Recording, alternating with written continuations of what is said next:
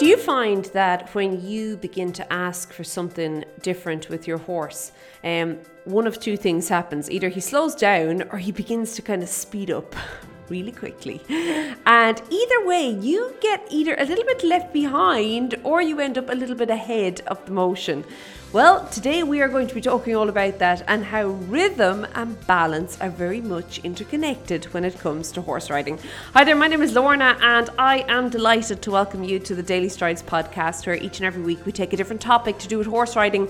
We break it down into smaller bite-sized pieces for you to just make easier to get around, get your head around, understand it, take it back with you in the saddle and explain it to your horse. And that is so important. What we do is we break it down to the point where they're manageable. We understand why things are happening and we understand then what we can do about it. It's all well and good somebody telling you what to do, but if you don't know why you're doing it, well, that's pretty much a waste of time. Why do we do all this? Well, we do this to eradicate the endless circle that so many riders find themselves riding over and over and over again when they're in the arena with their horse. They don't know what to do. They know they have to do something, so the easiest way out is to ride a circle. And while circles are great and all, you know, big shout out to circles, we are not wanting to be on an endless one. And the Daily Strides podcast is the, can we say, cure for the endless circle? I'm going to let you know more at the end of this and also how you can get your hands on a freebie to help you out with this week's topic. But back to this week's topic. And as I said, we are talking all about rhythm in the saddle and how you can, make a little bit more use of the rhythm when you're going. So I mentioned that very often you get this, the horse rushes on or the horse actually slows down, okay? So it could be that you're in trot and you ask for walk, okay? And instead of getting this consistent rhythm all the way through until the actual transition in the gait, and then even then maintaining the rhythm in the walk, the horse kind of, he stops very suddenly and you end up very much ahead of the movement. Now, of course, the other side of this coin is you ask for canter and the horse shoots off like a rocket. Boom, he's gone. And you end up getting behind the movement. Either way, the rhythm is gone with the horse and you'll often find that your balance tends to go with it.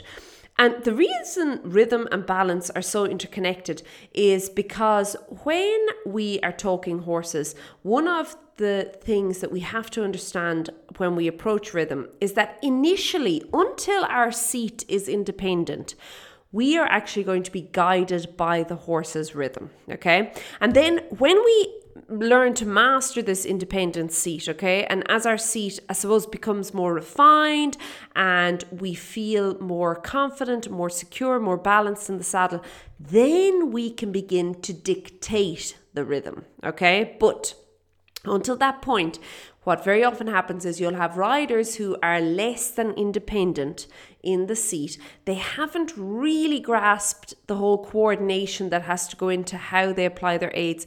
The finesse behind it, okay? The slight differences in pressure, in timing, things like that. And they will try and dictate rhythm. And what you'll often see is that the horse then loses rhythm, okay? And balance then tends to go with it. And this is why rhythm and balance are very much interconnected. Now, we do know that rhythm is the foundation block. It is the bottom of the whole scale. If you were to look at this scale that people talk about when they're talking about training horses, rhythm is the bottom one. And the thing is, horses generally have a good rhythm themselves, okay? Think about this. Put your horse on the lunge and allow him to trot and you'll find that he's fairly rhythmic. However, it's when the rider gets put on board, generally the balance is the first thing to go, and then that causes the rhythm to become a little bit, out of sync, okay? And what'll often happen is instead of you getting that lovely, maybe the 1, 2, 3, 4 in the walk, you'll very often get 1, 2, 3, 4, 1, 2, 3, 4, which in itself is a rhythm, but it's not a correct rhythm, okay? So you want to make sure that when you're riding, you are trying to enhance your horse's natural rhythm, which you can do, but you're not trying to change it, okay? Your horse is your horse, is your horse is your horse. How he goes is how he goes. You need to learn to work with his natural abilities and enhance them, okay, rather than looking at completely changing your horse and turning him into something that he is just not going to be. Because when you do that, you're going to lose, and of course this is the next little step there would be the relaxation, okay?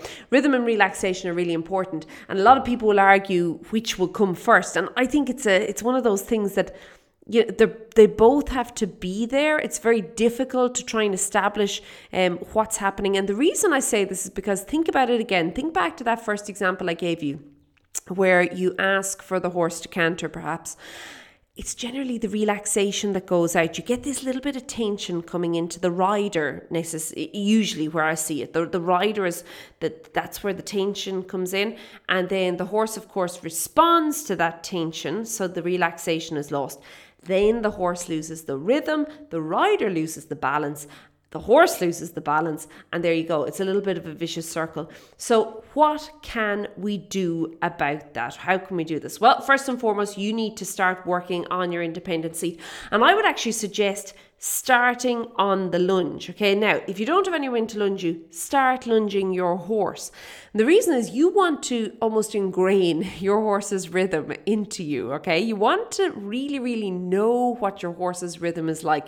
So as you can automatically, it's almost a subconscious thing, without having to even think about it, you know when that rhythm has been lost, okay? Or you know that when he takes that first step out of rhythm, you know it, you can feel it, you think, wait, that wasn't right.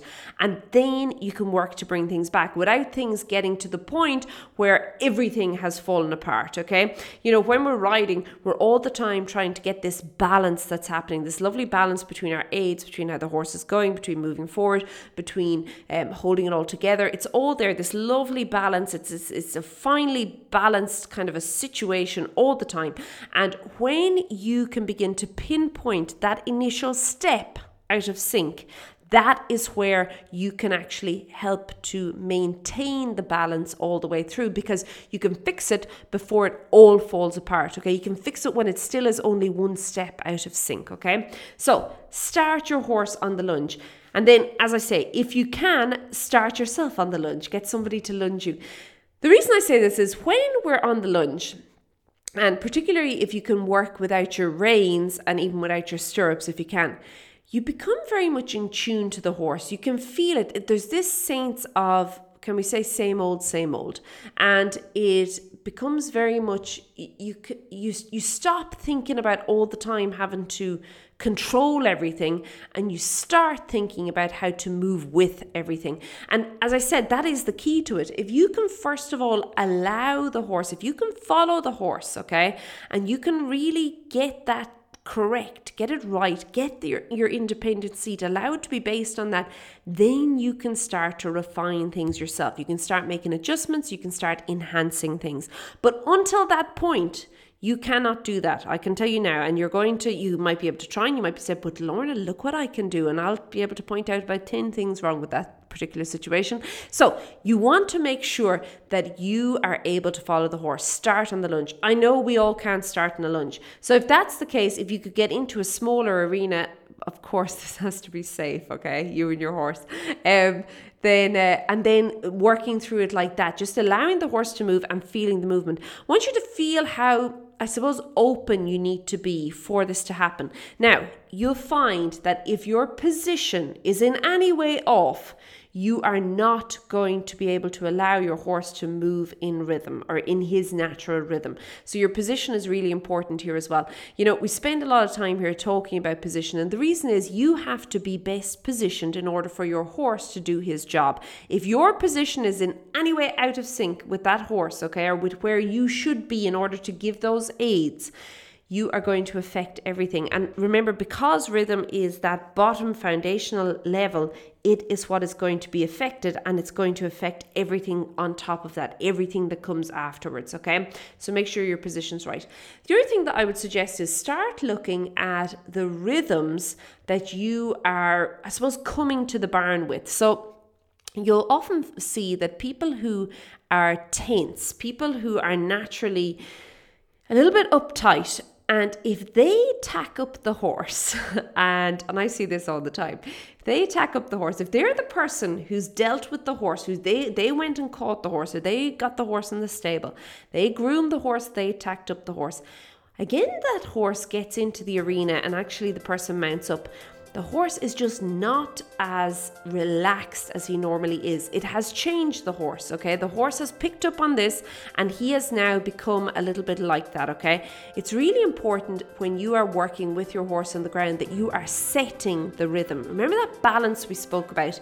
The balance begins on the ground. You have to set the tone, set the rhythm for what the rest of the ride is going to be. You want to be consistent. You want to be, I suppose, almost smooth and fluid with what you're doing with your horse on the ground. And then you want to carry that across into the saddle. Very, very important. Okay, all this week, I can't, this is a big topic, and I can't go into it any more today, we're out of time, but all this week inside of Day Strides Premium, we are going to be diving into rhythm, into what you can do with rhythm in order to really get the best results with your horse and to, I suppose, allow this to happen. We're actually going to be over the coming few weeks building on it through the training scale. If you want to join us, you can pop on over to stridesforsuccess.com/join. All the details are there. We would absolutely love to have you.